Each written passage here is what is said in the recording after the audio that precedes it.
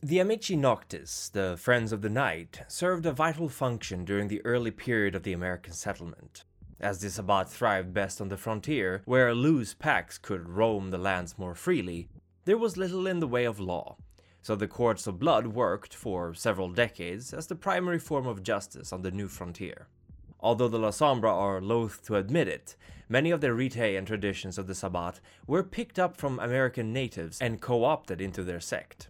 However, as evidence of their dislike of, as they call it, inferior cultures, the Lasombra will in turn happily admit that they helped fund and encourage the genocide of them. As for why they did it, some claim it was because they were led to believe that the Aztecs' sacrifices to their sun god ensured that the sun would rise, and thus they sought to make sure it didn't. Others claim that it was some form of puppet mastery behind it all, a will stronger than most of their clans, who urged the Lasombra to wipe out the native people. Whatever the reasoning behind it, the keepers were ruthlessly efficient in their work. The Lasombra, more than any other part of the Sabbat, indulge in religious symbolism, most often Catholicism. There are many reasons for it, or at least multiple theories, but the fact of the matter is that much of the Sabbat's framework is borrowed, or at least parodied, whole cloth from the oldest Christian institution. The state of vampirism is unexplainable through science so far, and thus many Cainites turn to religion for their answers. The belief in Cain as the first vampire connects one to the Judaic, and subsequently Christian and Muslim, perception of a monotheistic god. Titles, sermons, rites. The ecclesiastical hierarchy of Catholicism works well when converted to a sect like the Sabbats. In an army as vast and disparate as the Sword of Cain's, any form of structure to enforce cohesion is a necessity, as the many civil wars have shown. The Lasombra know this, and thus they are strong proponents for the current system. As for their presence outside of the western parts of the world, it comes perhaps as a surprise that there are quite a few Lasombra present in China. While certainly not a great number, they have existed since at least 1300 BC and have managed to keep themselves alive despite the occasional violent encounters with the Wanquei and the other creatures of the night who wish to see them dead. After the eruption of Theray, which brought upon the Lasombra their first big dispersal, trade between East and West ensured that a few Lasombra lineages made their way into China. After all, the Roman Empire and the Han Dynasty were known to have conducted trading. In China, the Lasombra took on a much more passive role, as the Confucian ideals made it difficult for the keepers to directly control the mortals. Instead, they became sages and spiritual guides, which fitted much better into the societal mindset of the kind. For a time, this kept the Chinese Lasombra occupied, until the arrival of the West once more. The Sabbat, newly formed, pushed its ideals into China, and almost half of the ancient lineages of the East were destroyed, the others adopting the Sword of Cain's way of thinking.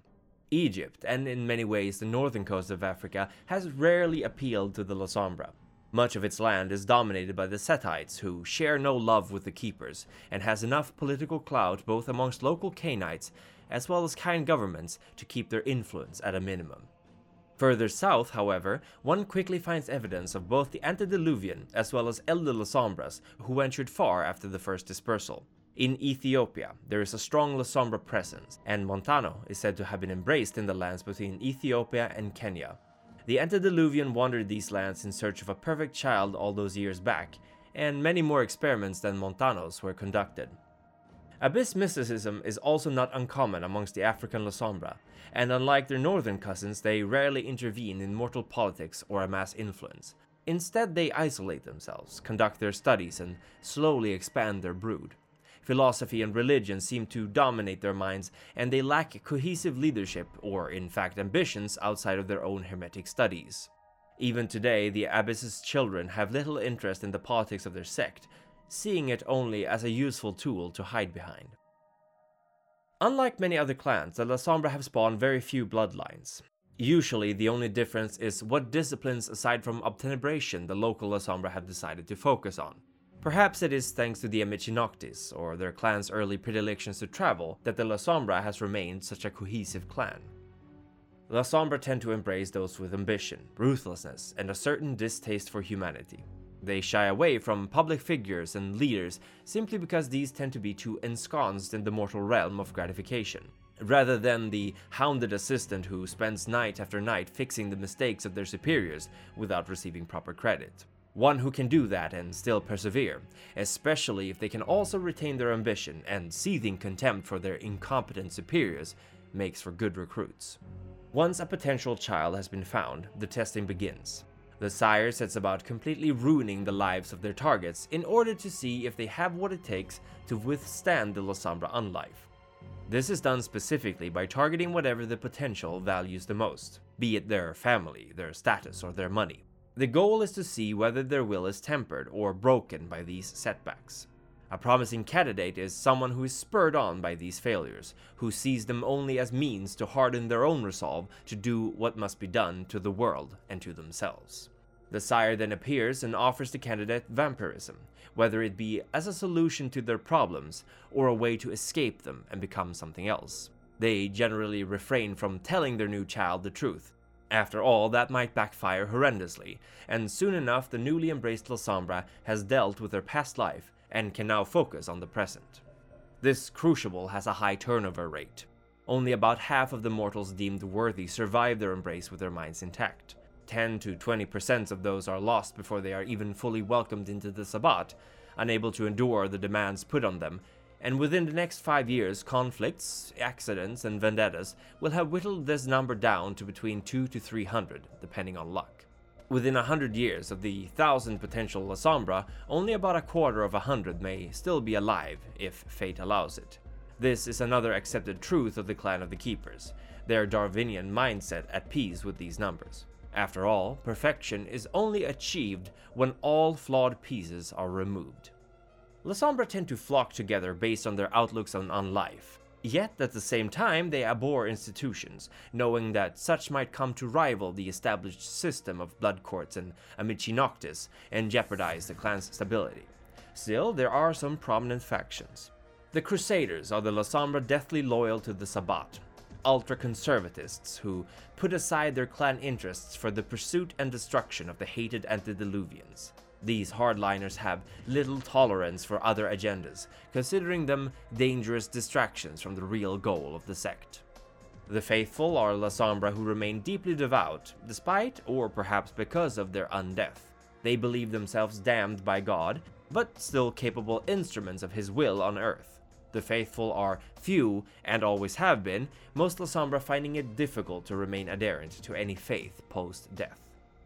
The Black Angels are a group of Lasombra who considered themselves literal devils doing the work of Satan on Earth, although they were reputedly active even before Christianity. Some claim they are connected to the Bali, demon-worshipping Cainites who are to blame for countless blasphemous and wicked acts through history. The kings and queens of Shadow are, unlike what their names imply, some of the most unfortunate of the Lasombra. They are the ones who retain contact with the mortal world to ensure that money and kind assets are properly handled. This role is often assigned to a Lasombra as punishment, or handed to a less than promising child who lacks the drive for inhuman excellence. The Corsairs are a Lasombra with a deep love for the ocean. They become sailors, fleet officers, or even pirates, preferring the open seas to the land. There is even reportedly a former Soviet submarine under Lasombra command that pursue Camarilla targets. The Fatalists believe that there is no free will, that they are all puppets to their elders, obviously not a faction loved by the Amici Noctis. Similar are the Doomed, the Exhibitionists who do nothing to hide their vampirism from the outside world, reveling in it instead. Their clanmates gladly put these rabid dogs down, for their own good. Lasombra are pragmatists to the core. There is a strong belief not only in the rightness of the Sabbat, but that they can and will win. Should this belief falter, however, who can say how long the Keepers will remain with the sect that they helped found? The Primogen Council gives its eternal gratitude to Maximilian S. Hardcastle, whose wisdom and experience helped guide our council's decisions in the long nights, and sends its best wishes to the elders Dante the Canine, What's That Smell? It's Blood, and Remy Van Roy for their loyalty and service to its cause. It would also wish to thank the Ancile Edward Reed, Colin Gifford, and Harry Wyckoff, as well as its ardent neonates, for their continued support. And thank you for watching. Now be careful out there, for Gehenna may soon be upon us.